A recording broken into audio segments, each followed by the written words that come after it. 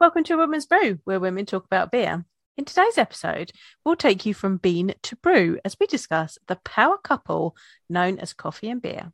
I'm Joanne, and this is Tori. Hello.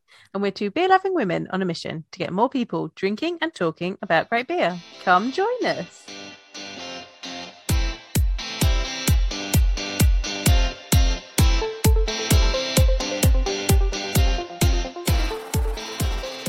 I think this might be like your favourite episode ever. It is, and I actually wrote "Come Percolate" with us. But you didn't read that, so I put it in bold. I put it in bold for you. Oh, sorry, I missed that. That's all right. I don't read that bit because if I read it, I do it wrong. That's all right, but I thought I'd just throw that in and see if you notice it, and I bolded it and everything, and you didn't even notice it. I love coffee. I love beer. Literally, I could smell coffee in the kitchen as I went to go grab my beers because we make iced coffee. So we brew our coffee sort of the night before or whenever, and then put it in the fridge, and it stays in the fridge, and we just drink from that. And I was like, oh, it smells like coffee, and I'm gonna go talk about coffee. So yeah, I'm excited. I am excited. So we've been talking about this one for a little while, haven't we? Yeah, I think we kind of knew we wanted to do one, and then I think like we sort of knew we wanted to talk about coffee at some point. And then one of the beers that we're going to have, which is the Ventiers 20, which is the coffee Belgian double it's a collaboration of Phantom Brewing and Brioc. I had that when I was out, and I was like, oh, this is really, really interesting, really good. And I just thought it'd be quite interesting to try some other coffee-based ones that maybe aren't so straightforward as like what you normally get when you think like coffee beer. Obviously we have some that we're gonna drink that are a bit more what you think of when you think of coffee and beer, but hopefully some of the ones that we have will at least be a bit like, oh, that's interesting. I've got some fun facts. I've got lots of coffee chat. It's going to be very coffee heavy, so if you don't like coffee, you're probably not going to have a good time. But I've got lots of coffee chat, and then I'll hand it over to you once we've had the coffee chat. You can talk us through the beer coffee chat, and then I've got some interesting stories to end on. So I'm excited. Yeah, and I just want to start off by saying as well, I wanted to use, so obviously we're approaching Women's History Month, and I just wanted to take the opportunity to call out, like, I know that there's an independent coffee company called Girls Who Grind. I've ordered their coffee before. I think they've collaborated with some breweries for coffee beer. I can't remember off the top of my head which brewery it was. I'm trying to remember and I can't think of it, but I know that's how they first came to my attention, was something that had to do with the collaboration there. And they've also collaborated with a chocolate company called Heist, and when I bought the coffee, I bought some of the peanut butter chocolate bar as well, and it was really, really good. I don't, that's the only one I know of that's like super like go ladies. So I mean, if you've got any other recommendations that coffee company wise that have promote strong female identifying women that you want to share with us, DM us, email us, let us know, do all that, because I couldn't go through this episode and not call them out, because they're really great, and you can read on their website about all that. And Joe, if you can like link them, she'll put it in the show notes for the people that love coffee, that don't just want coffee beer, you want actual coffee. That's check them out. They've got a good range of stuff there, and that's my recommendation. But I thought I would maybe start with a little bit of a fun fact before we crack our beer open, which is not so much a fun fact as much as, so scientists have estimated that coffee has been keeping us going since 800 AD, because I think they can date coffee back to the year 800 AD. So I thought that was pretty interesting. And International Coffee Day was the 1st of October, or is the 1st of October. That was it's since conception in 2015. So that's not that long ago. It's not that long ago, but you know what? We hit a point and we were like, coffee deserves a day. Right. Everything else gets a day. We just had pizza day. You get donut day. You don't have the same appreciation for coffee. We need to have that. So since 2015, 1st of October has been International Coffee Day. And finally, the fun fact is The Guinness Book of World Records records the largest cup of coffee ever filled to be 3,487 gallons. And that was in 2012. It was like 9 feet tall, it says. 9-foot tall cup of coffee. What's that in litres? I don't know. I didn't convert that. Would be in American. Hold on, let me try. Real money. Let me convert it for you. Thank you. That is, I love Google. Thank you, Google overlords. We appreciate your work. 15,852.22 litres. That's a lot of coffee. A lot of coffee. 9 foot tall. All you had to say to me was 9 foot tall coffee and 9 foot tall coffee cup filled with coffee. So pretty great. I mean, surely it would have gone cold by the time you get like halfway. I like iced coffee, so I'm good with that. Yeah, well, I feel like cold coffee's not this like coffee that's gone cold is not the same as having iced coffee, is it? It's funny that you say that because the amount of times that I've had to like explain to you, it was like I feel like people, I can't say the entire UK, but there's been so many people that I've come across here when I say like, yeah, I prefer iced coffee. And they're just like, oh, cold coffee. Like I hate when my coffee goes cold. And I have to explain to people, it's not the same as you making a cup of coffee, putting it on your desk, having a meeting, forgetting it's there, and then going back to it like an hour later and you're like, oh, it's cold now. That is not an iced coffee. And yeah, you should be ashamed if that is what you treat as an iced coffee because it's not the same at all. So maybe that like 9 foot tall cup of coffee was like an iced coffee cup. Oh, that would be fine. But then you've got to like insulate. I need that for my Mondays. So that like the ice cubes don't just completely melt and it's just watered down coffee because then that's when you get to the bottom of your ice coffee. Yeah, when you get to the smart move. No, the smart move is you make your ice cubes out of coffee. So when it melts, it's still just coffee. Life hack. I bet the 9 foot coffee cup didn't have ice cubes made out of coffee. I bet it was hot coffee and I bet it was mango by the end of it. But the point is, it wasn't for drinking. I'm sure it wasn't for drinking. Or maybe it was like a really insulated cup. I don't know. I didn't see a photo. Okay. I didn't see a photo. So, but yeah. I need answers. Come on. I mean, if I Google it, let's see. Oh God. World's It's going to be 5 days long. Biggest coffee cup. Oh no, coffee. So if you're watching the video, you can see this is a big ass cup of coffee. Oh. So this is from 2010. Gourmet gift basket. I don't think this is the same one, but at the time, this was the biggest cup of coffee. 2010 gallons, 32,160 cups of coffee, I think that says. Oh. But again, that's from 2010, so I don't think that's the same one anyways. But it looks like hot coffee is the thing to beat. So, yes. So, anyway, without further ado, let's crack our first beer open and then we can get down to the nitty gritty of it. I did a double brew day today, so I'm in need of an actual yeah, that's true. You did. And today, yesterday felt like a Friday. Yeah. So today was like the most unbearable Friday because I was working, and I was like, yesterday felt like a Friday to me. So I'm ready for this. It's beer time. Yeah. Do you want to introduce it? Yeah. So we have chosen one of Siren's Project Barista beers.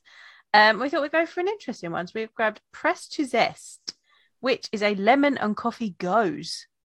Yeah, it's quite interesting. And with that set, so I've got the other beers here because I actually haven't opened them yet because I've been waiting to open them. So I haven't drank them yet. The Cafe Lungo, the Mucha Mocha, and what's the other one? The Extra Special Beans. Oh, yeah. The hard lines, Extra Special Beans is what it's called. And I've also got, which I'm going to use, my Project Barista glass. Because I got that, and as part of the pack you also got the tasting notes, and you've got the booklet, and it's got the history there, and basically like they've been doing their Project Barista since 2017. That is where they came up with Affogato. The first time they came up with Affogato, I believe, and that's the one that I favorite beers ever. Absolutely loved it. But yeah, so that was interesting, I thought. And so just a bit of the background on this. It's they had like a whole day at the tap yard. I went to go pick it up before the event started, like literally first thing in the morning. I'm so happy I did because I saw them like bussing people in this year as well. And I was like, I'm so glad that I'm leaving as the bus is arriving because I wouldn't want to be stuck behind everybody trying to get my beers. But it was a whole big day, and hopefully next year I can maybe try to do it. They released coffee mugs, well, travel coffee mugs. Oh. And I would have bought one, except I've got so many travel coffee mugs. So I'm like, it's really difficult to justify coming home with another one, but we'll see. But yeah, this one that we're going to have, the Press to Zest, that was a collab with Klimpson and Sons. Yep. So they're based in Hackney. It uses Ethiopian coffee called the Estate. It's the part of Ethiopia that it's come from is, I don't know if I'm going to pronounce this right, it's Sidamo.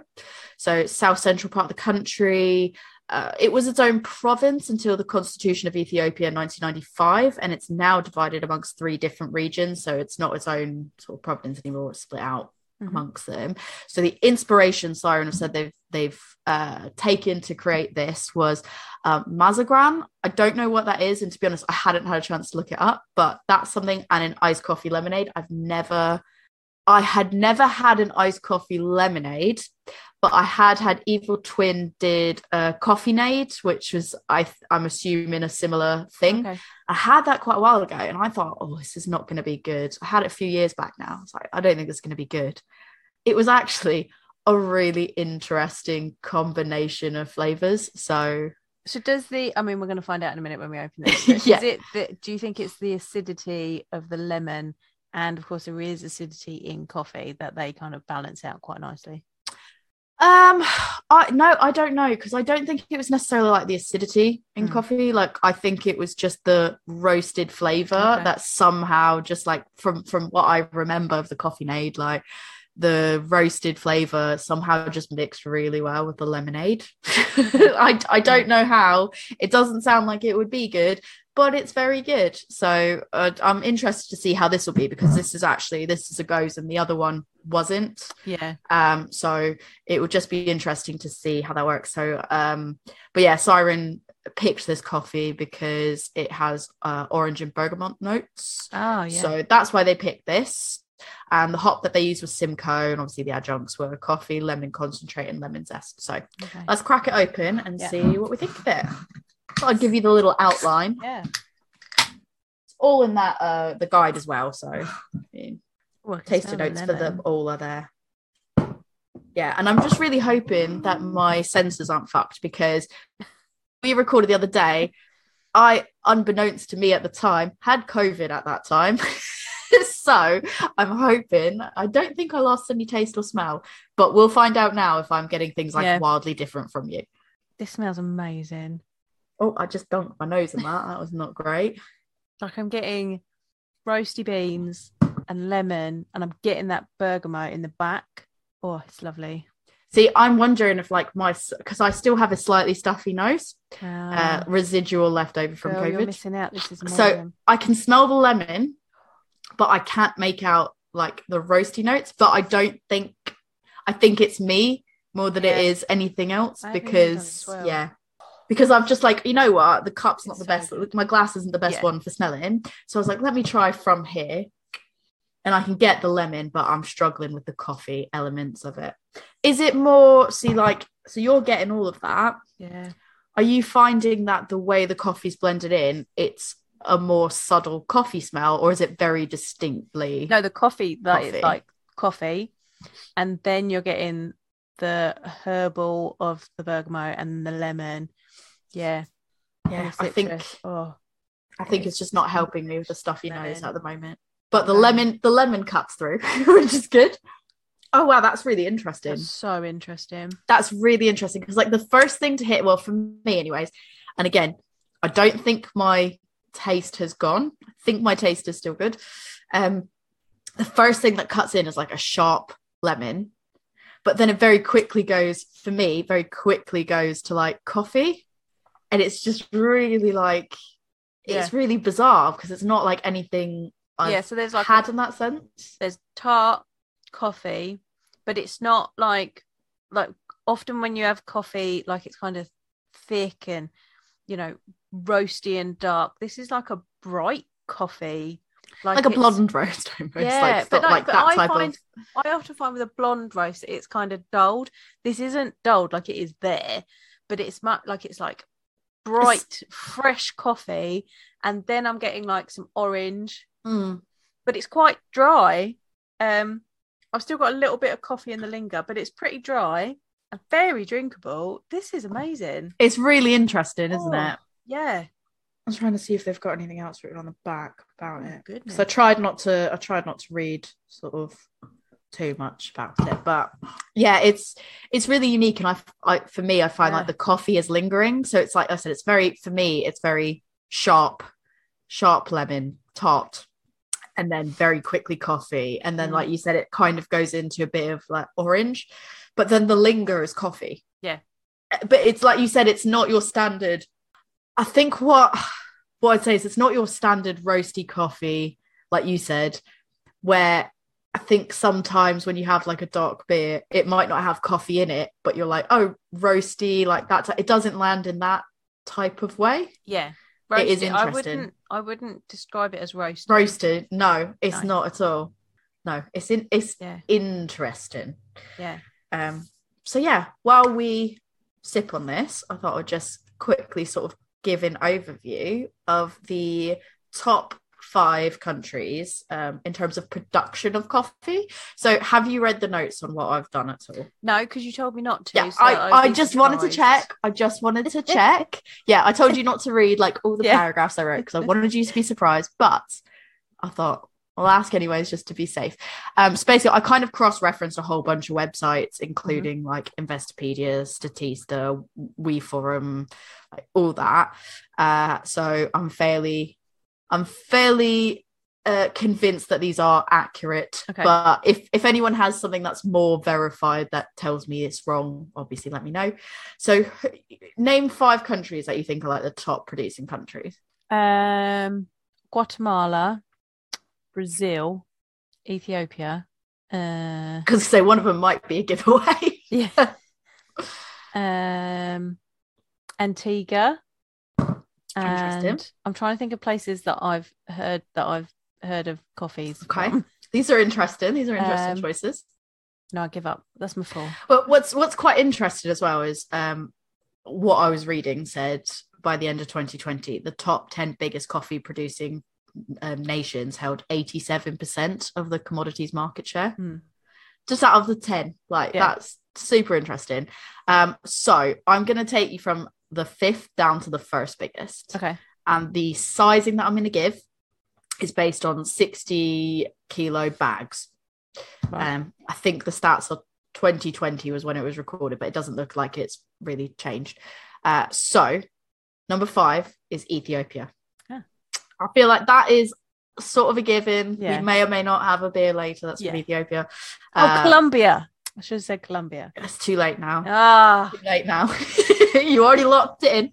So Ethiopia, so they're sizing a 7.3 million 60 kilo bags. Right.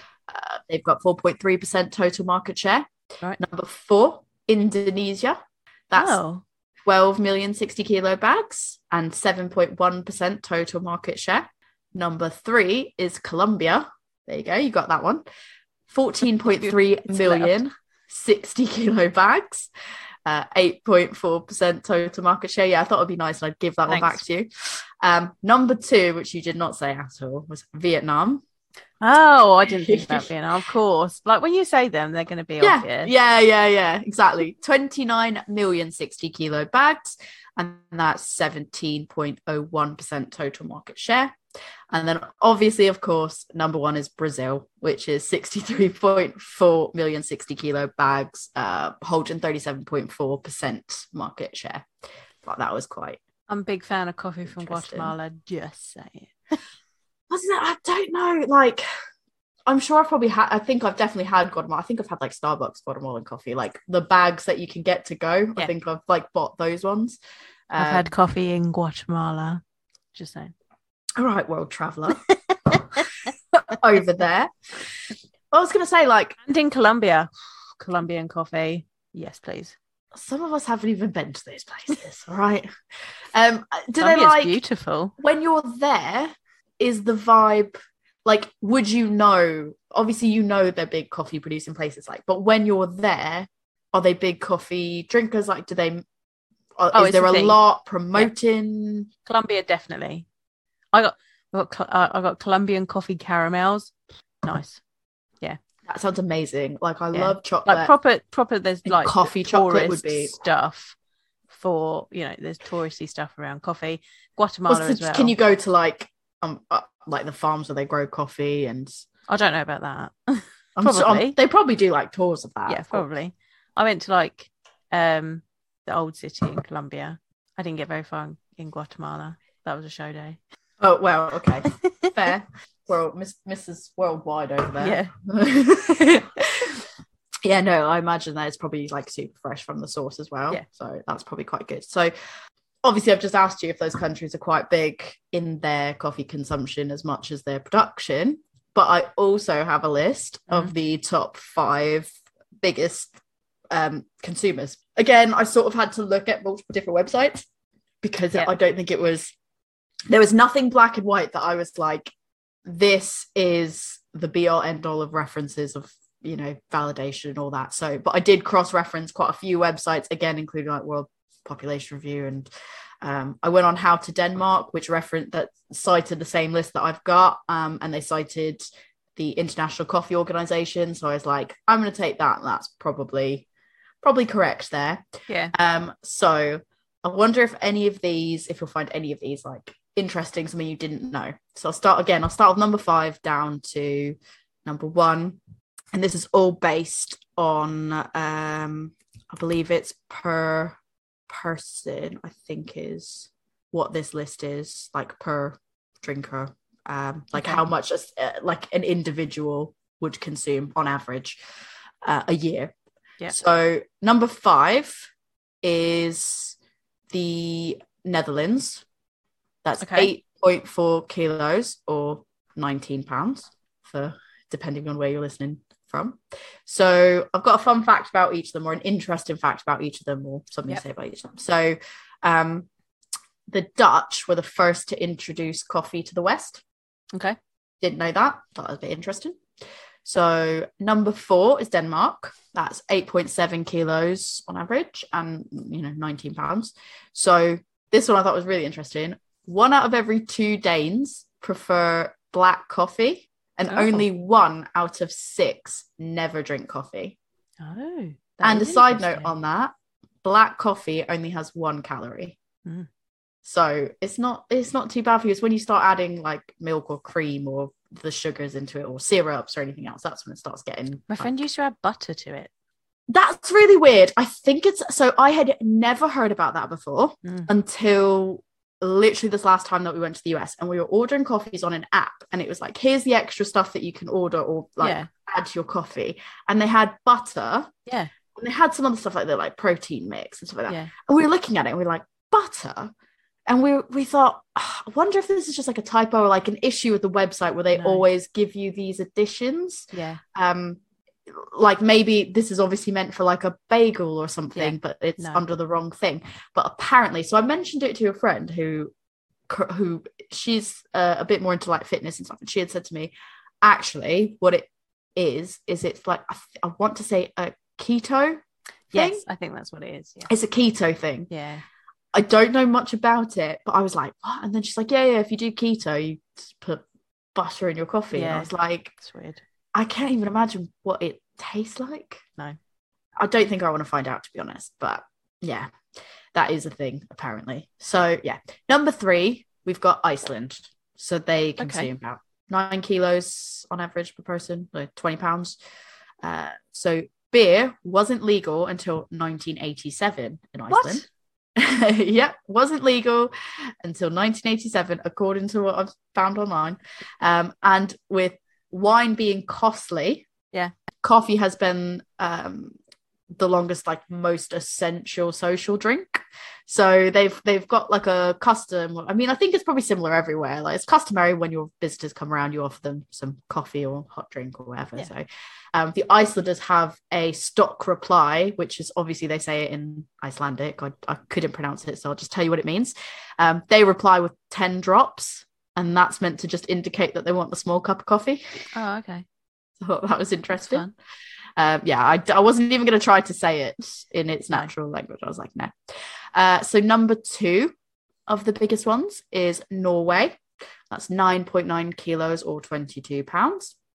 So Norwegians drink more than 3 cups of coffee per day on average, apparently. The Scandinavian countries are loving the coffee. Absolutely, yeah. That's kind of what we found, really. That's what I found on that was, yeah. Do you think it's because it's cold? I don't know. I think part of it probably has to do with like certain areas as well, like other things might be expensive, and so that's the socializing versus alcohol or something like it is in Iceland. I wonder if it's like similar in Norway and Denmark and like those places, but I don't know. But yeah, number 1 is Finland with 12 kilos or 26 pounds, and I've got there that the average Finn drinks nearly 5 cups a day, and so basically they have 2 10-minute coffee breaks that are legally mandated for Finnish workers. So that's how much they love coffee. Yeah. 2 mandated 10-minute coffee breaks for workers per day. Don't even have legal tea breaks in the UK, and I'm a coffee drinker. Well, I'm a coffee drinker. I'm not a tea drinker, but the Brits love their tea. So interesting you say that, actually, because one of the facts to follow up with was I don't know where the UK sits on this list, because it was really hard to find like the more down the list you got, the harder it was to kind of find it and validate it. Why is there not in so the top 5? I've got a fact for that as well, so don't worry. So with the UK, don't know where it sits on the survey, but there was a survey done between 2020 and 2021 where they surveyed 2,074 adults, which are between the ages of 18 and 64, and 63% both said that they consume coffee and tea regularly. So it was not that each individual said I have both, but it was 63% on both coffee and tea as what was consumed regularly. Yeah. So it actually sounds like that stereotype of UK equals tea. That wasn't a very big percent. That wasn't a very big number of people that they asked, though. No, but it does feel like we're not on The Apprentice here. This isn't 50% of people because we asked 2 boys. No, but I do think like that there is a growing number of people that drink coffee now. And I think like I still get people that I speak to in the US that like make jokes about like, tea this and tea that. Oh, we have tea. Will we go out and like have tea? And I'm like, that's not really a thing. No.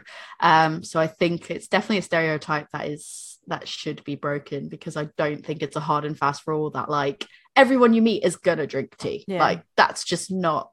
They'll drink a hot beverage, I'm sure, but it's not a strictly tea thing anymore. So the US was number 25 of the biggest consumers on a per person basis. That's quite far down. Well, this one, it was number 25 based like I said, on the per person basis. I don't know if it's maybe they've got more people, so maybe if you're looking at it as a whole, it might shoot up compared to other countries that have like less people. I'm not really sure, but it does say the average person in the US consumes about 3 cups of coffee per day, and also that the Boston Tea Party is what helped popularize coffee in America, because obviously people would drink that in protest over drinking tea. So, and I've also seen that Dunkin' Donuts, which I've dragged you to before, and I complained that I was like, their coffee is not like, they do not offer nearly as much as what's offered in the US, but they've done a calculation in the US, at least at the time of when the article I read was written, and you can order coffee 25,000 different ways at Dunkin' Donuts in 25,000 different. 25,000 different. You can do that in Dunkin' Donuts in Sheffield. You can do that at Dunkin' Donuts in the UK, like full stop. Like any of the Dunkin' Donuts I've gone to, you could probably order them at like maybe, because it's all different combinations. So it's like maybe I'm being generous, like 100 different ways to order a coffee. If you're like, I have it black, and then I have it just with sugar, and then I have it just with milk, and then all 3. So yeah, it's 25,000 different ways. Wow. How insane is that? That's a lot. That's a lot to learn if you're a Dunkin' Donuts employee. Yeah. I mean, to be fair, I think it's like it's like Starbucks. They'll come up to you and they'll be like, I want this coffee. And the standard, if you're just getting like an iced coffee or a hot coffee, they'll be like cream and sugar. Yeah. And you're just like, yes. And you kind of specify if you want the syrup. But like cream and sugar is like the standard of what they'll expect that you probably want.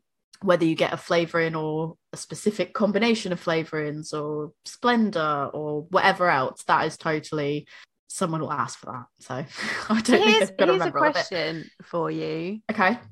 I've never really worked it out myself. When Americans say cream and sugar, is it actually cream? Like, is it like single cream, double cream going in there, or is it just milk? So no, it's not milk. But I don't like. Is it that half and half stuff? So there is half and half, but half and half is half cream and half milk. Right. So it's like a thinner cream. It's thicker than milk. Is it thicker than single cream? And I think it's it's thinner than single cream, I think. Okay. I can't remember the last time I used it. I think it is more like a milky consistency, if I remember correctly, because I just used it like a few months ago. Yeah. But I think that's meant more calorie wise. Yeah. Because it's a bit better for you than full on cream. Obviously, cream's not great in that sense, but I as to whether or not it's like, I never find it comparable to like single or double cream. Yeah, because I think it's thinner than it pours thinner than that. So like, is it more like really whole milk? Bit thicker than that, maybe. Bit thicker than normal milk, but I think like thinner than single and double cream. Although I think you can use single cream over here if you wanted to, but like it's not really a direct comparison. And then like in the US you have all these like creamers, that's what it's called, dairy creamers, and you have like all the flavors. You can get like Girl Scout cookie ones, you can get peanut butter ones, Snickers ones, like any the one chocolate thing bars that I really missed when I stopped working in the US was Coffee Mate. You can get Coffee Mate over flavors. here. No, but it's not. It's not the same. So you get like just powdered coffee milk over here. But I mean, I used to get the powdered Coffee Mate in America as well, because I could get that on the ship. But there were so many different flavors. I would stock up on the pumpkin spice one. Yeah, I used the French vanilla one. I came over here. I actually emailed Coffee Mate and was like, "Why don't you sell them over here? Why can't I get flavored coffee creamer from you over here? Like, you distribute over here, like, what?" And they were like, "There's just not there's no call for it in the UK." And I'm like, "Sell it to me." Yeah, there's just no market for it over here. Really people would turn their nose up on it. I did bring back non-dairy creamers from Coffee Mate that were like single. They're like single little like little pots things. Yeah, little pots. And they are French vanilla ones, I think. French vanilla. I'll bring you two when I see you next. I'll bring you a few of them because thanks. Yes. I tend to do, and I'm making keep my American Anglo lifestyle going. Yeah, I tend to pour like one of those in. I had to go crazy to find them in the US, because like those ones, because all of them tend to be dairy, not non-dairy, and I needed something that was going to be able to travel, and I didn't want powder and all that. So I found them, and thankfully it was like flavored; it wasn't just plain. But I tend to like hit one of those, and then I top it up with milk. So I kind of like create my own little half and half situation. But yeah, it's good. But back to the coffee. So what I'll say before we kind of move on to the next beer. Yeah, let's go. Yeah, we always tangent, but before we get on to the sort of process of making coffee, because I think that's probably important to know before we talk about how it's used in beer. Okay.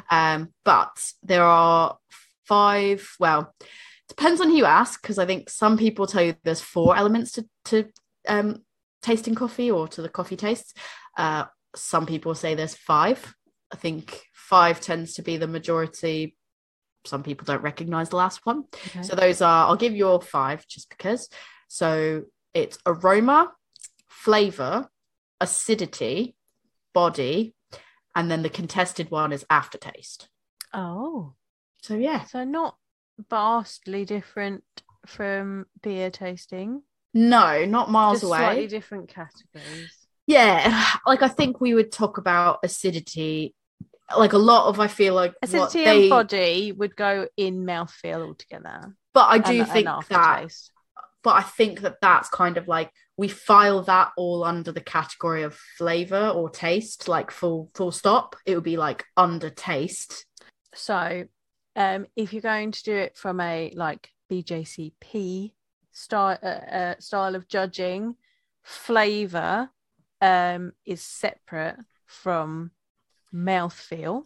Yeah. And mouthfeel includes acidity, carbonation, body, all of that comes under that. What I meant was not flavor, but what I meant was like when people talk taste, like overall, people go taste, and that will all go under that brand. So taste and mouthfeel go together to make flavor, because flavor is actually a combination of lots of different things, including aroma.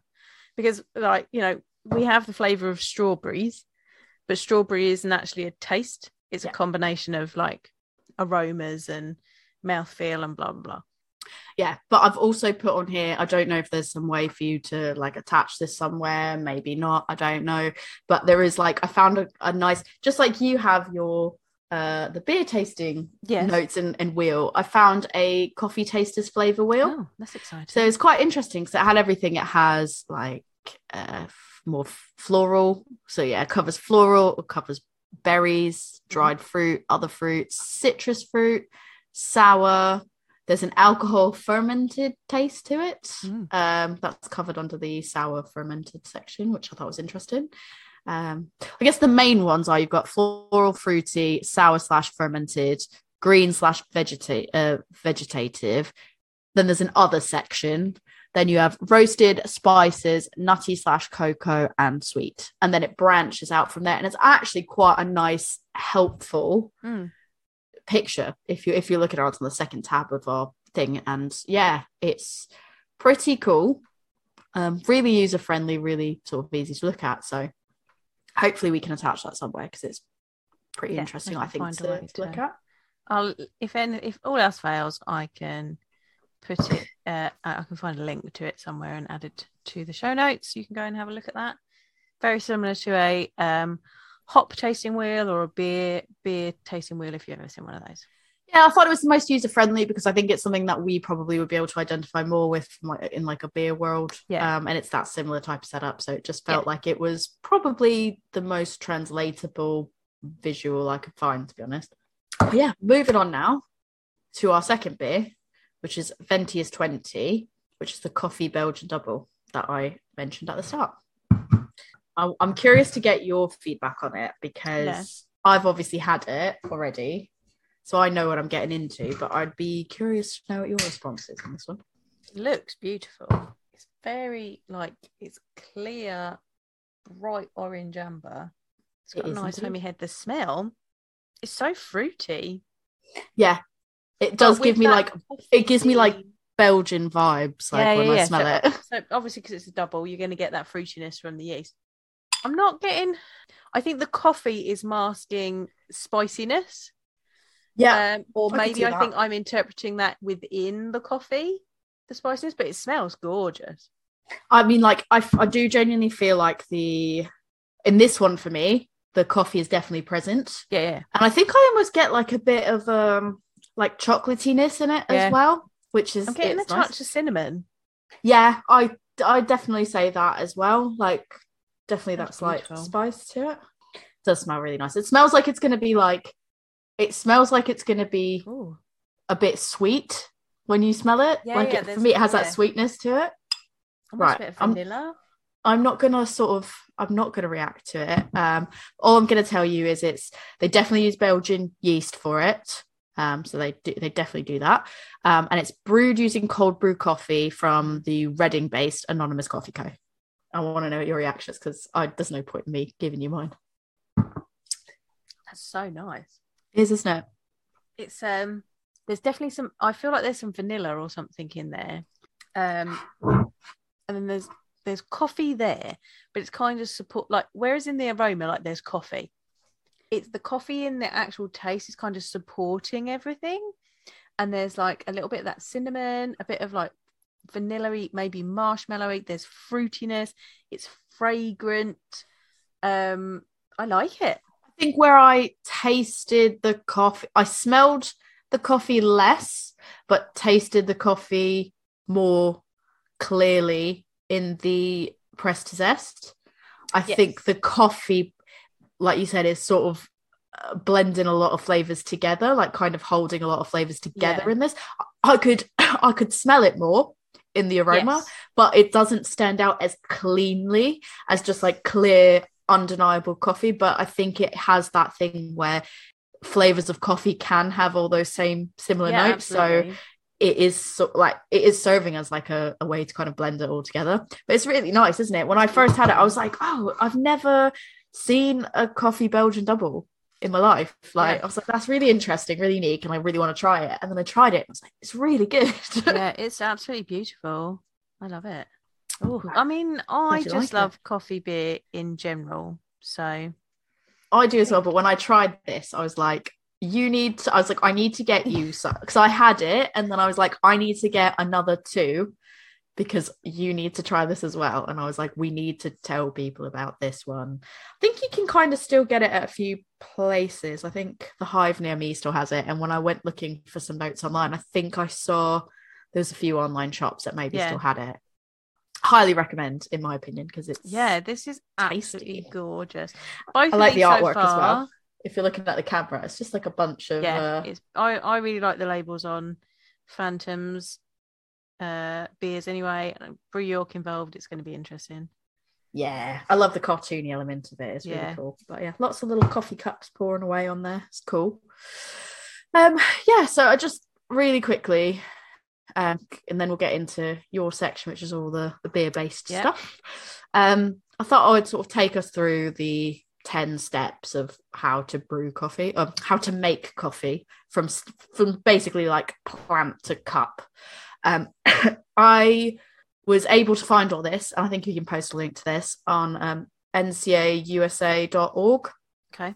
I've literally pulled stuff from the 10 steps from seed to cup, but they also have some other really good coffee resources on there. Like they have, I didn't even know how interesting some of this stuff was until I started looking it up for this episode.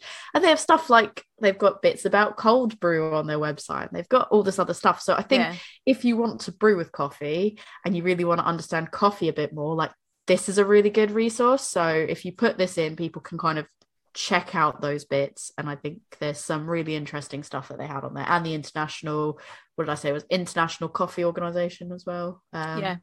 So those two had both had really good stuff on it. Although I found the International Coffee Organization had a bit more technical, whereas NCA USA had more stuff that it was like dumbed down for me. Like I could read it and I was like, yeah, it all makes sense. Basically, step 1 is the actual planting. And so that's I didn't really appreciate this, I don't think, but an unprocessed coffee bean is effectively a seed. And I just didn't really think about that part. Yeah. So but if you were with malt as well, that's like when you are malting something, you start it growing again, and then you have to stop it before you malt it. So similar. That's quite interesting. Yeah, I don't think I've ever really stopped to think about where the less obvious products that we use come from, like stuff like that. I would never be like, yeah, you use unprocessed coffee to grow a coffee tree, obviously. But yeah, you plant it and it grows a coffee tree. So they generally plant in large beds in shaded nurseries, and then they frequently water the seedlings, keep them shaded from bright sunlight until they're permanently planted. And planting often takes place during wet season, so the soil remains moist while the roots become firmly established. That's quite key. I think largely it says takes approximately 3 to 4 years, depending on some factors, for a newly planted coffee tree to bear fruits. Now the fruits are called coffee cherries. That's something I also didn't know. Oh, I did know that. I didn't know that because I've never looked into the process up until like roasting. I think like roasting was the first part that I really sort of like was like, oh, okay, yeah, you roast the coffee and all that. Up until then, I think I knew it was grown on trees, but even then, like looking at the photos of it, it's just not what I pictured even. I don't know. I think I pictured like bushes or something. I don't know. Yeah, step 2 is harvesting the cherries. So they have to be harvested once ripe. I think there's typically 1 major harvest per year, but in some countries they have 2 flowerings annually, which are main flowering and a secondary flowering. So places like Colombia have 2, but the majority just have 1. And you can read way further about all this, about the different processes of how they harvest and all that. But I thought I'd pull out sort of a fun fact from that, which is this website states that a good picker averages approximately 100 to 200 pounds of coffee cherries per day. Ooh. So that will produce about 20 to 40 pounds coffee beans. So each day they'll have their whole weighed, so that the picker is paid based on the work they've done, effectively. That's how they used to do hops. Oh yeah, again, like I feel like they do just go hand in hand, like so well together. Obviously, I think there's probably some places that don't treat their pickers ethically. Yes. Like it's worth pointing out that there are countries and places that probably don't. You want to make sure your coffee is being ethically sourced, like the pickers are getting paid. Check if it's fair trade, etc. Yeah, you want to do all that. So I'm just taking this like for fact. I'm not factoring in stuff like that, but that is stuff that you probably do want to look at, because I know Girls Who Grind support places that pay like above average for coffee picking, because they want to make sure that they're supporting the right places. So I didn't know, but you can also eat those cherries if you wanted to. Oh, I didn't really think about it, because I think you kind of think about it, and there's certain things that are berries that you're like, oh, those are poison, like can't ingest that, it's not good for you. But you can eat the cherries if you wanted to. Supposedly, historically, they used to make wine-like drinks out of them. Oh. So I thought that was quite an interesting concept. If somebody were to try that, like nowadays, I wonder how that would turn out, or make a coffee-inspired barley wine to pay homage to that. But I think making a wine-like drink out of those cherries is probably not so realistic if you don't live close by to where they're being harvested. So the likelihood we'll see something like that come back, I don't know, but it would be interesting. So the next step after you harvest them is you need to process the cherries. So you have to do that immediately to minimize the spoilage, which is why I think it'd be quite difficult for somebody to make that wine-like drink out of them if they're not close by, because they'll probably spoil relatively quickly. So there's two different processes on how you process them. You can do a dry method. That's used in many countries where water resources are limited. So they take the freshly picked cherries, they spread them out on a huge surface to dry in the sun. They're raked and turned throughout the day and covered at night or during rain to prevent wetness. It could last several weeks, like depending on the weather and various factors, but per batch of coffee. Yeah. So what they're ultimately waiting for is the moisture content of the cherries to drop to 11%. So that is the dry method, and then you have like malt. And then you have the wet method. No, I think it's really interesting to see the comparisons between them, to be fair. Malt used to be floor kiln, so it used to be laid out to dry out and stuff. So this also has a wet method where they remove pulp from the cherry after harvest. So the bean is dried with only parchment skin left on. So it first passes through the pulping machine, where it separates the skin and the pulp from the bean. Then it's separated by weight as it passes through the water channels. So the lighter beans float to the top and the heavy ones sink. And then they pass through a series of rotating drums, which separate by the sides of them. And after separation, the beans are transported to water-filled fermentation tanks, where they may remain from anywhere between 12 to 48 hours to remove the layer of mucilage that's attached to the parchment. So basically the way they end up is the beans end up being rough to touch and ready for drying. So no matter what, they kind of have to go through the drying process, because then step 4 is drying the bean. So if you use the wet method, you have to go to drying the bean, which again, you have to try to get the moisture to about 11% for those as well. So yeah, from there you go to the milling the bean process. So it goes through a hulling machine, and there's an option of going through a polishing process. Doesn't have to do that, but it can do that. It's then graded and sorted by size and weight, and they remove the defective beans. Again, I wasn't going to run through like the whole technicalities of that on this website. It does a really good job of sort of laying it all out for you, so you can go and look at that. But yeah, that's that. And then from there, you have the exporting of the beans. So the milled beans at this point are now called green coffee. Quite literally, sometimes it is green. And those green coffee beans are then loaded into shipping containers, or they're bulk shipped somehow to the coffees that the countries that consume the coffee, which is great. It then goes through a tasting process, and that process is called cupping, which I thought sounded really interesting. It made me giggle for some reason. Like they're like, oh, it goes through the cupping process, where the coffee is repeatedly tested for quality and taste. And what I thought was really interesting was, like, a lot of times they have a special room designed to facilitate the process. I think it's something like, it's like quite a plain like a sensory deprivation type room. Yeah, like you would do with hops. Yeah. So that was quite interesting. I didn't really look into what that process was, but I just thought it was interesting. They tend to have special rooms designed to the cupping process. So from there it goes to roasting, which is, I think, where a lot of people start picking up the coffee process. So basically it transformed the green coffee. Like I said, sometimes it is quite literally green.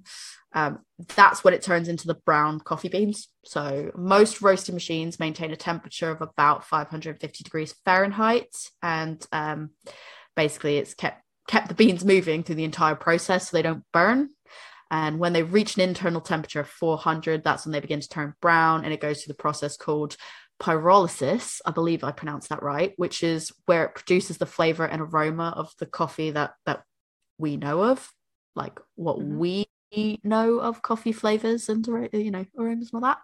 So roasting generally performed in the countries that they've been imported to for freshness, but once the coffee is completed, the beans have to be immediately cooled either by air or water. So that makes me think of, like, when you're brewing beer as well, and it's like you have to be like, cool it down, like, now. So it's funny now that you've mentioned it, all the different bits that sort of overlap. Comparisons. So you got the roasting coffee, and then it goes into step 9, which is the grinding of the coffee. So how coarse or fine that you grind the coffee depends on the brewing method that you're going to use, which I never really stopped to, like, I knew that you could have different like grinds of it that vary, but I didn't really know what that impacted. But it sort of is defined by the method of which you're doing it. And it gets, like, you do that so that you could get the most flavor in your cup depending on the method that you were using. So the guidance was that typically the more finer the grind, the more quickly the coffee should be prepared. That's interesting. And then I had another fun fact. Espresso machines use 132 pounds per square inch of pressure to extract the coffee. Apparently, it makes sense, but espresso means press out in Italian. I think it literally translates to expressed, but I think that is, I'm fairly confident, but yeah, apparently it means press out. And then you've got step number 10, which is the most fun part of it, which is, yay, caffeine, you get to drink it. Yay! So yeah, that's a walk through the coffee process. And then now we're going to get into beer chat with you. You'll lead that section. But first, we're going to have Mad Squirrel's Caracino, which is their caramel macchiato stout. I love caramel marks personally, so I don't care how basic that sounds. That is my order. That's normally what my order is. If there's not a good seasonal, like if it's not pumpkin spice, if it's not pumpkin spice, I'm getting a caramel macchiato. Yeah, that's my default go-to normally. If I don't get a cold brew, it's normally caramel mark. So I'd been in America buying caramel macchiatos, blah blah blah. I assumed that caramel macchiato was just a thing, right? Yeah. I came back home, went into a Cafe Nero, because at the time we did not have a Starbucks in my hometown. Rude. Went to Cafe Everyone Nero as well. We're talking about like independent. We're like, here's these independent places. Then you're like, and then the Starbucks. We know, guys. We know it's not the best coffee in the world. We get it. I don't care. Went into this and I was like, do you do a caramel macchiato? And they were like, no. What's that? Cool, just give me a coffee then. Like, can I just have a coffee with some caramel in it? No. Yeah, that's my go-to, an iced caramel macchiato. And I like getting pumpkin spice, but like ordering it the same way that you get a caramel like how you have the espresso on the top and the milk on the bottom. Right. Because what it does is it creates this like really gorgeous like autumn colours, because you've got like the orange, You've got the like white colour and the brown, and it all fades together so nice. But then I mix it up together anyway, so it doesn't really matter. I don't know why I order them, because I mix it all together in the end anyways. But yeah, I love a caramel macchiato. This was brewed using Kokebi Coffee's Intenso coffee beans. So Kokebi are located in Hertfordshire. So the origin of the beans was listed. I looked up the beans. It's 100% Arabica. I could never say that. Arabica. And that's how I say it. Someone's going to tell us we said that. Well, probably, but like in my brain, I just look at it and I'm like, I'm going to call it this now, and I just like, this is how I refer to it. I think I think of arrabbiata, which is like that type of sauce, and then I'm like, yeah, that's what it's called now, basically. But yeah, they've got, it's like multi-regions of where the origins are from. I'm assuming it's like a blend as opposed to a straight particular bean. But yeah, the bean flavor described is intense dark chocolate, and it should add dark, rich, chocolatey notes from the coffee. It should complement the caramel undertones from the coffee, making the caramel macchiato appearance of it or taste of it. Now, I definitely get in the aroma, I definitely get the caramel. Yeah, caramel is definitely up front in this more than coffee. But I've had a little drink already. I'm not, I expect big things from Mad Squirrel. This particular type of, well, they do coffee stouts. They usually tend to do it really good. So it's beautiful. Get in there. Lots of caramel, bit of burnt sugar. Thick. If you like thick, you'd buy again. It's great. This has got roastiness in it. I think the other two had coffee but didn't necessarily have roastiness. This has got roastiness in it. There is no problem with that. I think this has more upfront bitter as well. Yes. And I think it works beautifully. Yeah. Because you get right for this beer. For me, it's very much, so this is a 9%, but it almost has like a bit more booziness. Like there's almost more booziness to it for me than I think I would normally think of at 9%. Oh, 9%. I hadn't realised. Yeah, but it doesn't taste, like I wouldn't say that I'm like, oh, it's super boozy, but it's more boozy in like that warmth than I used to kind of getting on some other 9% beers. Yeah. But it works really well with it because I think that warmth almost kind of helps emulate coffee. Yeah. And definitely. You do get like the coffee element of that bitter roast of coffee with the caramel notes. And I think it does quite a good job of representing the caramel macchiato. Yeah, I like it. It's done it proud. I like it as well. Super thick. Super good. These tasty. Our beer selection tonight has been on it, like fire. Absolute fire. It's literally just like, ooh. I wanted to hit it with a fire emoji and a chef's kiss. Yes. If we were talking in emojis, but yes, absolutely. Right. Yeah. Brewing with coffee. Brewing beer with coffee. Tips, tricks, whatever else. Fun fact number 1. So you've got fun facts for me. Fun facts. I've got a fun fact for you. We're gonna go straight out the gate with a fun fact. Yes, love it. So when industrialization hit and they were finding ways to better malt grains for brewing and to be able to do it on a larger scale, a gentleman called Daniel Wheeler invented the drum roaster in 1818. This allowed for the malts not to be close to the heat source. It meant that the grains were no longer smoky. You could get a more consistent malting on your grains, and it also allowed for paler grains to be made and much darker grains to be made, producing new beer styles. This was revolutionary in the beer industry at the time. It has created some of the classic styles that we understand today because of this device, the drum roaster. He got his idea for that from looking at coffee roasters. Oh. So, just there's a bit of synergy with synergy. I do love the word synergy as well. It's like big business synergy. Yeah. Love it. So that I thought I'd hit you with that one. Thank you, Daniel Wheeler. Thank you, Daniel Wheeler. I love this lasting caramel taste that's in my mouth. It's like coating my mouth and it's just staying there, and I love it. It's making me happy. So if you want to brew a beer with coffee, there are 2 ways that you can get coffee flavors into your beer. One is just from the use of malts, and the other is from adding actual coffee. So malts, darker roasted malts, are going to produce coffee-like flavors anyway in your beer. And, thanks to the drum roaster, we can make much darker roasted malts.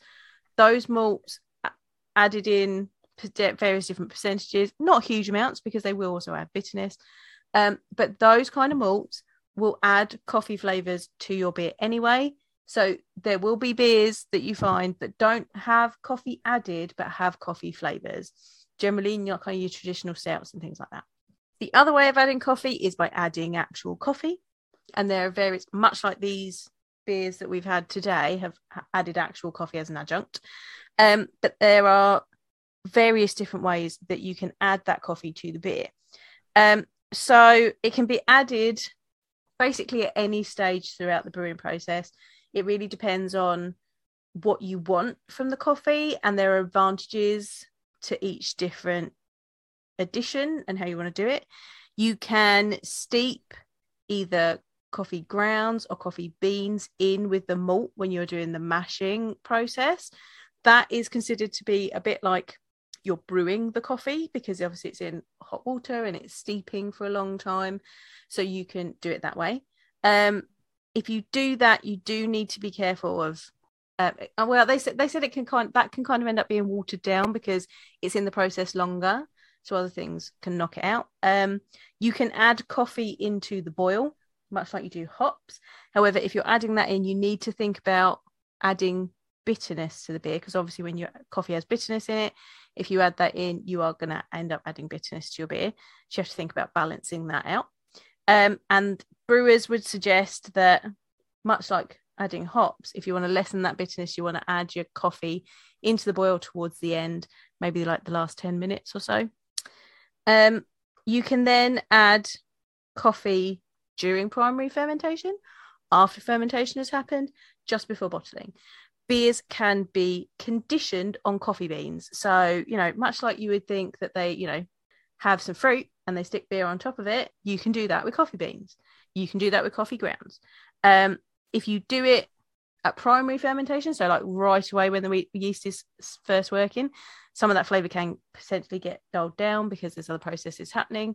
You can also add cold brewed coffee to beer during fermentation, after fermentation, just before bottling. This is the way that I've added coffee to beer when I've homebrewed, and it works really well. You can also brew coffee and let it go cold and then add that to your beer, but I like to cold brew it. So I would go as if I'm going to make coffee, and like I have a French press. I would use that, do it as if I was going to brew coffee regularly, like stick my grounds in, then I add cold water and leave it in my fridge for a couple of days to a week to really like settle. Then you want to press it as if you would normally, and then I add it to the beer just before I bottle it, because then you can taste it, you can tweak how much, you can add a little bit and just keep adding a little bit more until there's enough coffee in there for what you want. You do have to think about balancing your flavors. Overall, bitterness levels are going to be raised by adding coffee. So you might want to consider lessening bitterness either from malt additions or particularly from hop additions. So I was reading an article from Brew Your Own, and they suggested that you need to reduce your IBUs overall by 5 to 8 IBUs if you're going to add coffee, just to make sure that your levels are right. I'd see you looking at the Mad Squirrel can, and I saw that as well. It says it's only got 30 IBUs. It's only got 30 IBUs, which isn't that much, really. Well, it's kind of the middle ground. I feel like what I learned, like when we spoke to JD at Wild Weather as well, is like something might read particularly high, particularly low, but if you've got a well-balanced beer, it may not come through in the like, you might see a number and it might not be landing in that particular way. But I do wonder if that's why you mentioned about the balancing out that bitterness, and I do wonder if that's why you get a lot of these coffee stouts, especially not so much for the lighter beers but more the stouts, where you get a lot more like adjuncts of like sweet, like you tend to have like there's a caramel one, or you have something that's like chocolate and coffee. Is that an attempt to balance out the bitterness? I would say so, because it's 30 IBUs, but you'll need that bitterness to balance out the sweetness of the caramel and the sweetness of the malt anyway, so you do need that. You'll probably need that amount of IBUs anyway, but that's just something to consider if you are thinking about brewing with coffee, or what brewers consider when they are considering brewing with coffee. You also need to think about the type of coffee that you're going to use. So you'll get strong coffee flavors from espresso and French roast, but interestingly, darker roasts have more oils in them. So if you add them, the higher oil content will give you a creamier, fuller mouthfeel, but it's going to do terrible things to your head retention. So if you want like a lovely, nice creamy head on your beer, if you're adding a lot of the higher roast coffee, that's going to completely destroy it, because it's adding more oil to your beer. Is there a way to counteract that, or is it you'd have to just add less of the coffee? So you might want to bolster it with like coffee flavors in your malts, rather than using lots of high roast coffee in it because of those oils. Lighter roast coffees, however, like Sumatra or Guatemala Antigua coffee, can bring more subtle qualities. So it depends on what you want your final beer to taste like. Do you want just a subtle bit of coffee? Do you want like espresso in your face? Like, think about that. I want espresso in my face. I know you do. All in my face. I do think like the method that I've seen the most is the cold brew. Yeah. Because I know that tends to be like what a lot of people go to. I think that's the easiest way. Yeah. And you've got more control over it. I think it's the control over it aspect of it that makes that the most appealing, because I don't know if they necessarily use this in the S43 one. I don't remember if it was cold brew or something else, but I do remember there being like how do they make it more coffee, and experimenting around with the coffee element of it, so that you got enough that it was noticeable, but not too much that it was like overriding the pumpkin spice, for example. Exactly. So it's about having that control, or whether you just want to see what happens. Advice also from Brew Your Own is don't use instant coffee or canned coffee. I don't think we have canned coffee over here, but that's an American thing, isn't it? Canned coffee. No, I think... Have you seen it over here? When they say canned coffee, do they not mean instant coffee? No. They said instant coffee and canned coffee. What would canned coffee be? I don't know. Would that be like when you get like Starbucks, like the pre-packaged drinks, like you have the Starbucks double shot that's in a can, and it's like maybe double espresso or something. Maybe. But that is not the freshest coffee that you can get. Even though like instant coffee is freeze dried, it's still not the freshest. And some brewers have found that you can end up with off flavors from instant coffee and whatever this canned coffee is. So make sure you're using like actual coffee grounds, coffee beans, get the freshest and best that you can. There are also extracts available. There is one called Mocha Liqueur Extract, which is actually used to make homemade Kahlua. So that can be added. You can also get coffee oils from health food shops. However, again, oils, that's going to affect your head retention, so think about that. And then, fun fact, it's not commercially available, but Starbucks has created a coffee extract that works with their ice cream based and frappuccino drinks, and it's based on a Central American coffee blend. Now, that was used by Red Hook Breweries, who Starbucks is from Seattle, Red Hook is from Seattle, so they got together and they created a beer using it called Double Black Stout. Apparently it was very popular, but it is no longer made, which is sad. Yeah, that's interesting. The fact that Starbucks have, but then I also kind of feel like, are they lying to people about coffee frappuccinos? Like, are they? Because like you get, I don't get frappuccinos because I'm just like, it's still coffee though. It's just extra, so it's like condensed. Because you can ask for your frappuccino with coffee in it, but I'm like, how much you actually get in coffee wise? But are they lying? Are they just like, we just? So it is coffee. It's just an extract, and they've like taken all the water out, so it's like intense coffee. What's to say is the caffeine element still there when like if you're buying a frappuccino, you can't be expecting the same amount of caffeine. Well, I don't know. I'm not buying a frappuccino because I'm just like I need like a junkie. I'm like exactly. I need that caffeine directly in me. Exactly. Don't add extra water. That's diluting down the caffeine. Don't be silly. Anyway, coffee can obviously also be used in pale beers. We're showing you that today with our goes. Sometimes to do that, because obviously if you add coffee to a pale beer, you might add colour. Sometimes brewers will use the green coffee beans that you were talking about to add coffee flavours, but without adding the colour in a paler beer. And then my final thing, I thought this was cute, and I thought you'd like this. Okay.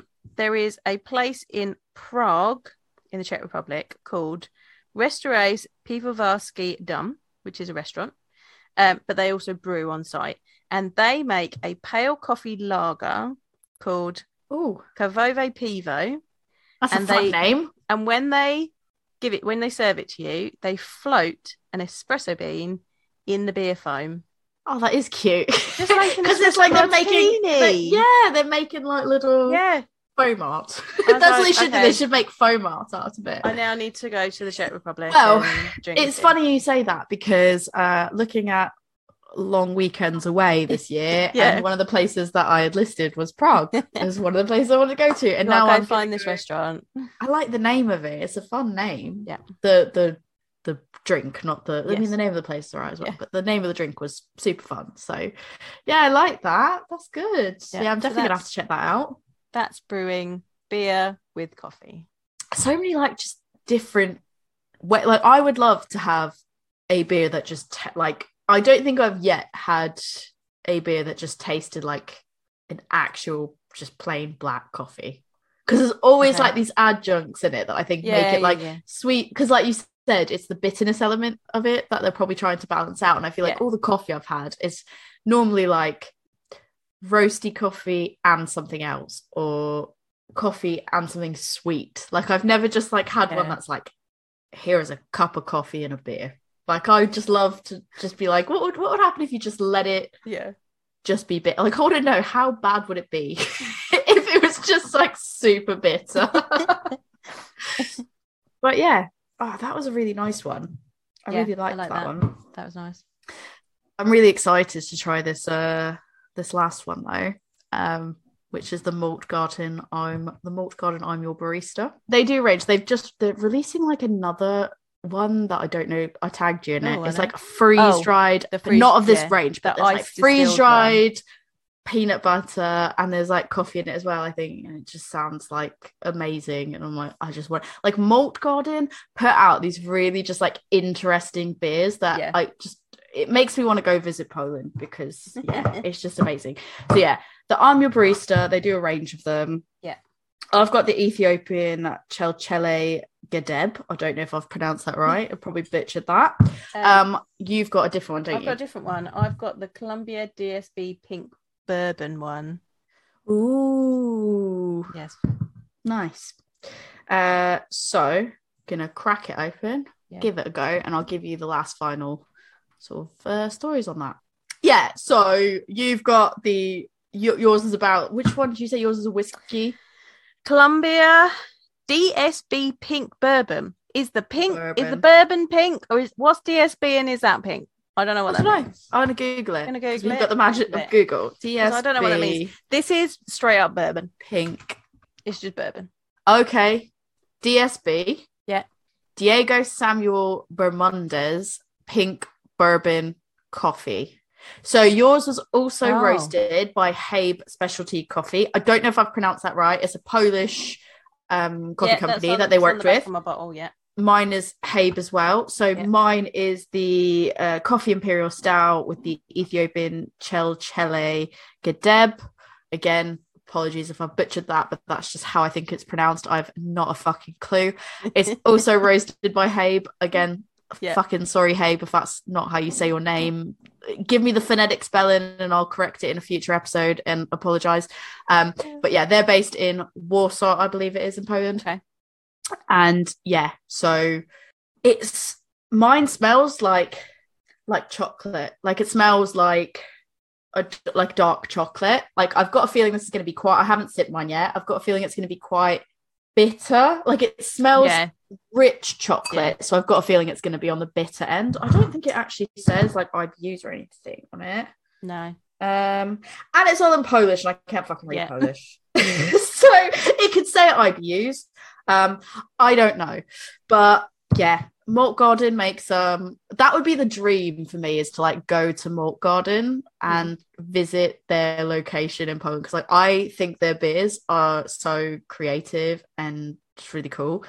So yeah, mine just tastes like bourbon. There is bitter coffee in the back, but it's pretty much just bourbon and roastiness.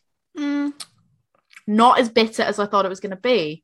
I thought it was going to be like immediate like bitterness. The bitters towards the back end. It's a lot smoother than I thought it would be based on the smell. Because like I said, because it had that like bittersweet, rich chocolate, I think I was expecting it to be a bit more harsh than it is. It's quite smooth, bitterness towards the back end, and it sort of lingers a bit afterwards. But as I'm sipping this more, the bourbon is going off and I'm getting more dark roast coffee. Do you think it's just because your mouth is now used to the bourbon? Yeah. You get any warmth off of that? Yeah, there's definite warmth. Although it's not as, like, often when I have a bourbon beer, it's got a bit of kind of umami, Marmite soy sauce about it. And this hasn't got that. It's a bit smoother. This has a bit of like fruity notes. Like I would say that it would be like when you have that coffee that has the fruity notes to it. Yeah, nice. Because it's not it's not an immediate fruitiness. It's only kind of when I've sort of swished it around my mouth a bit and then gone like, oh, what am I actually really getting from this?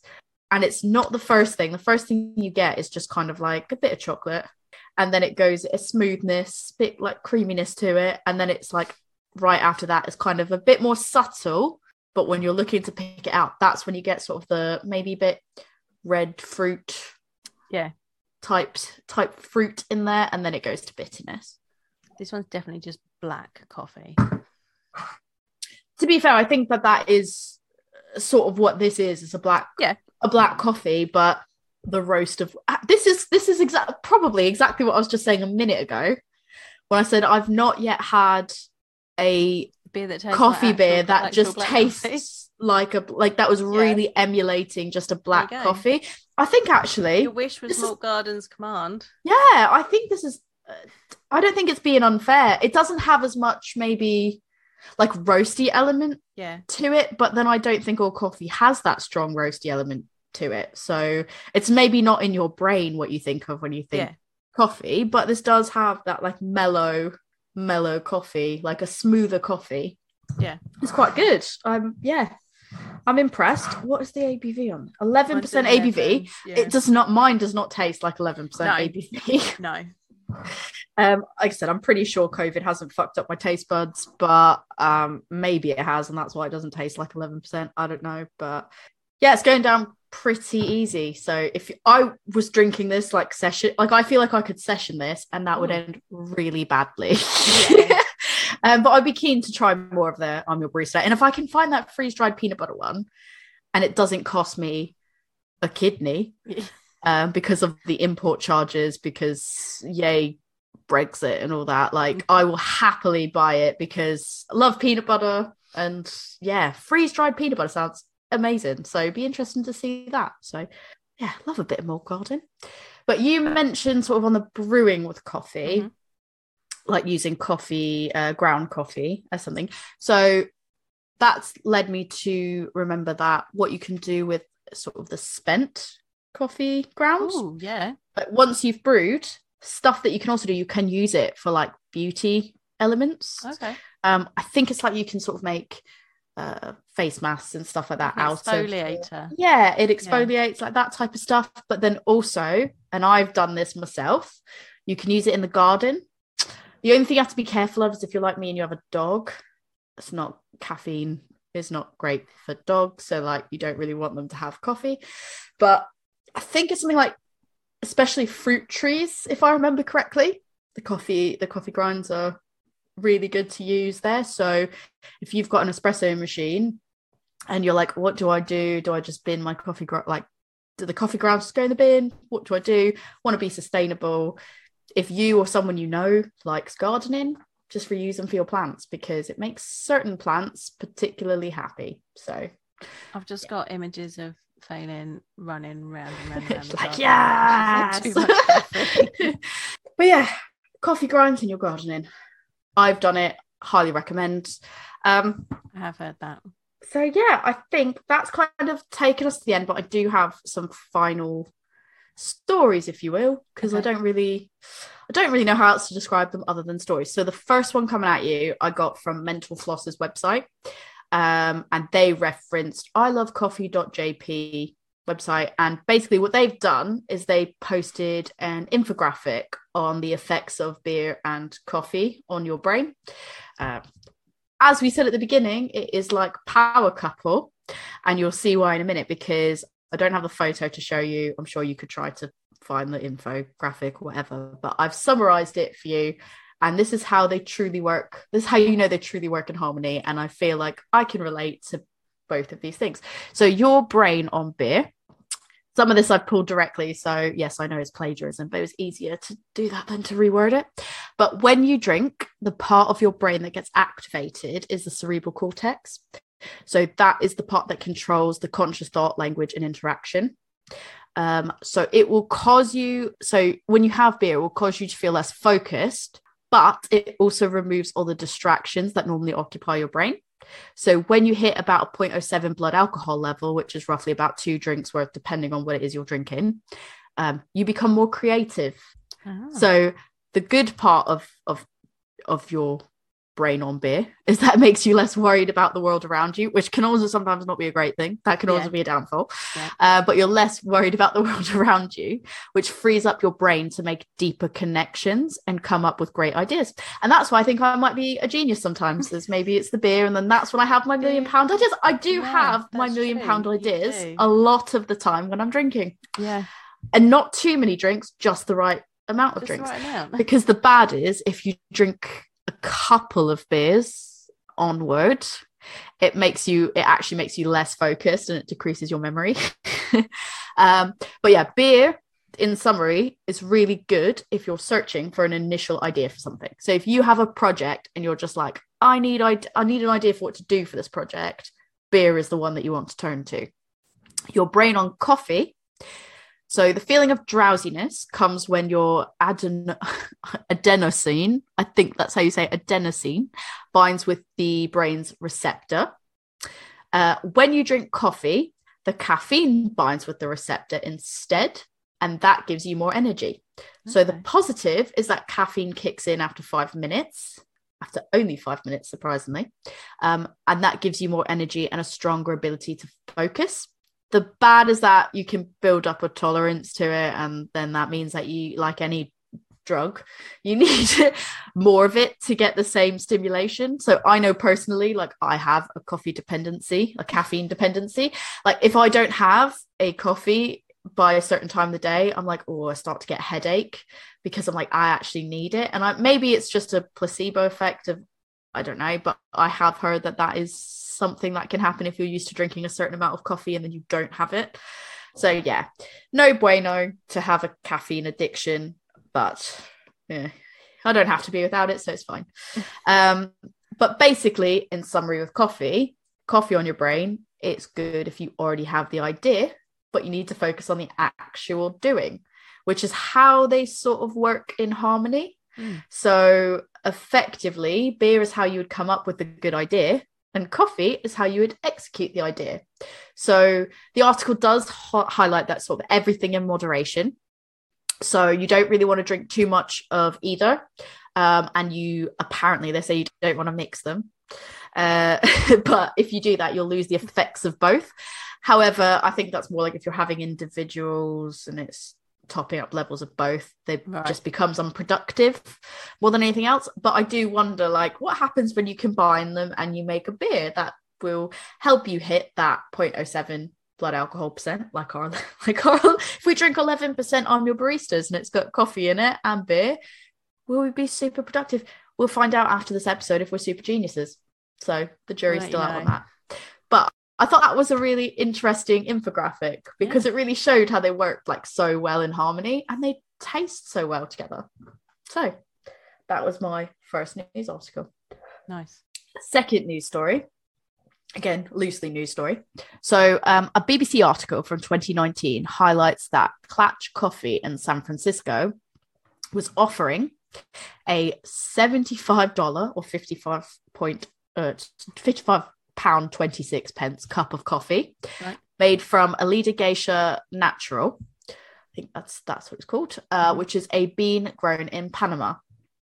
So those beans were selling for 803 or 591 pounds and 68 pence, $803 per pound.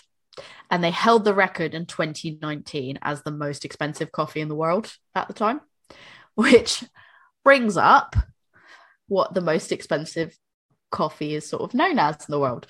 So up until much more recent times, which I'll sort of touch on at the end, the most expensive coffee on the market was the Kopi Luwak, and it cost up to $600. I'm not sure if it's just that Elida Geisha like sort of dropped and or isn't really being sold anymore, and that's how the Kopi Luwak sort of overtook it, where one was 803 but that one's only 600, or 441 pounds and 88 pence, because I know you like your conversion, so I did convert it. So it's produced in Indonesia and it's named after an animal called the luwak, or it's also known as the Asian palm civet. It's made this coffee is made when the luwak eats the coffee cherries, and then they go through a natural fermentation process as it passes through their digestive tract and produces the coffee beans out the other end, if you know what I'm saying. So to be more specific, the digestive enzymes change the structure of the proteins in the beans so that it removes some of the acidity, which results in a smoother cup of coffee. The beans are then roasted and produce a highly distinctive flavor and smooth finish, according to this website that I quoted. And a cup of that coffee can sell for as much as $80 or £60, according to a National Geographic website.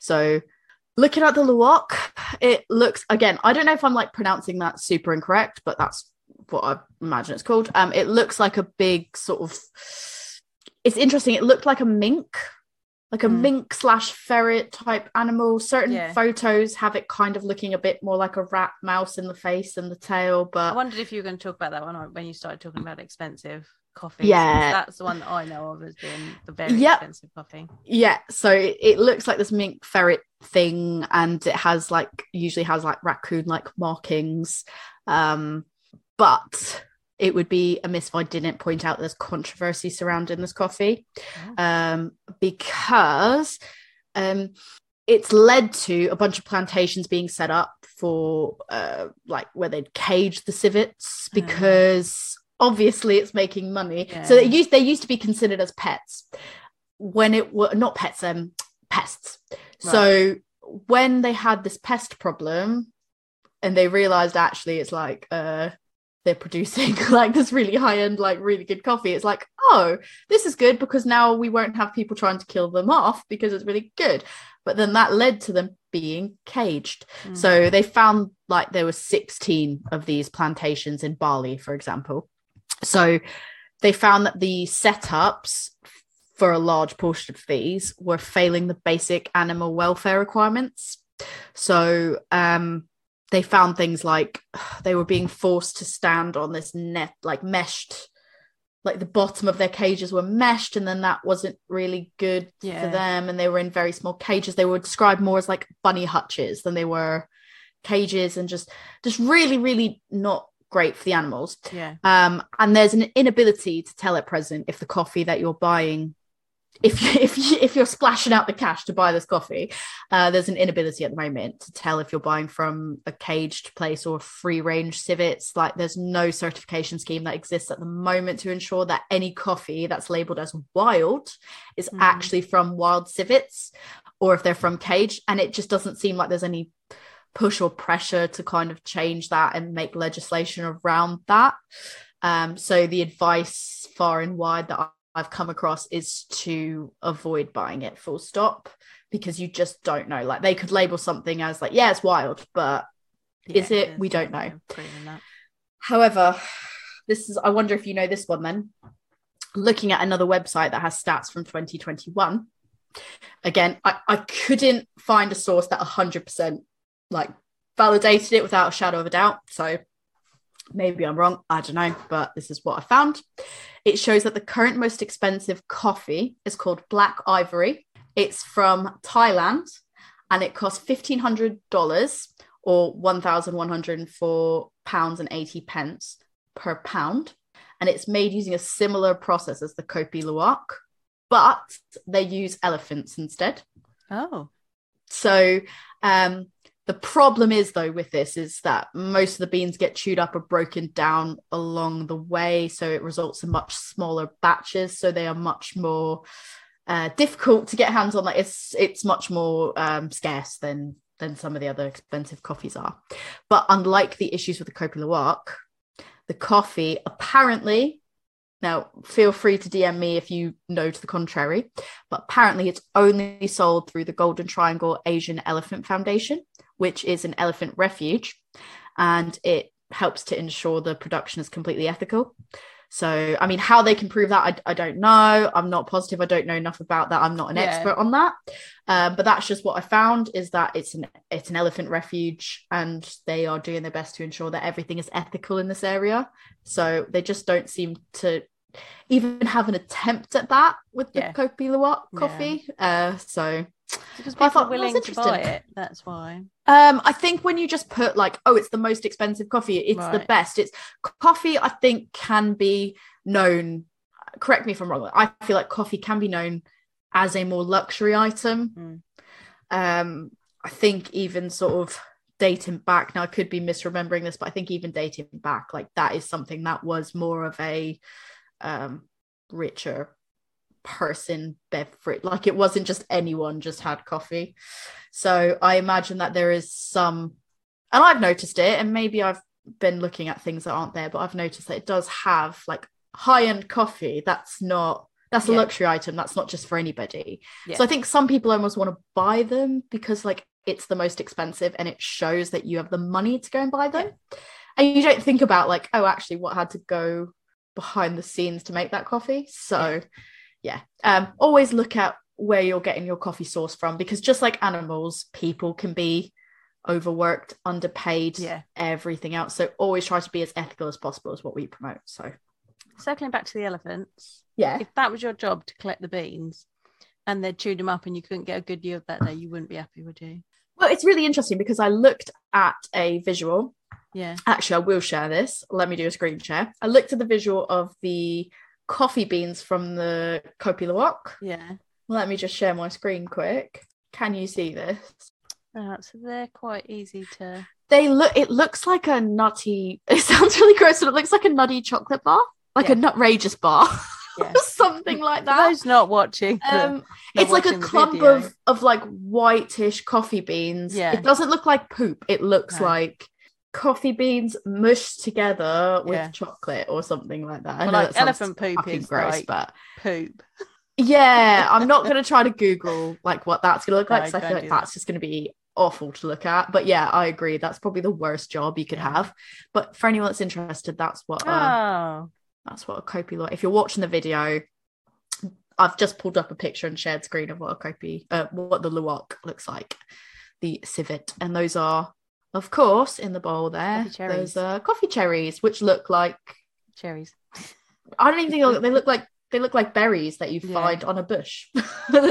So It's really cute, and it makes me really sad to think that they're just being held in really shit conditions because rich people want to buy the coffee to say they had the most expensive coffee in the world. So I think I saw something like you can only buy the coffee in Dubai or something at one coffee chain in Dubai, but I think I've seen it online as well. You can buy it to make it at home. It's expensive. So but yeah, that was our adventures through coffee. Anything else to add? No, coffee and beer is good. Coffee and beer is good. They are the best tag team one could possibly ask for. We run on coffee and beer. I think that's probably summarizes quite a lot. Yeah. So Jo, if anybody wants to talk to you more about the brewing with coffee process, where can people find you? If you want to come talk to me about brewing beer with coffee, even you've got to get it right, because if you just put in brewing with coffee, I was going to say, could you do brewing coffee with beer? That could be interesting. Brewing beer with coffee.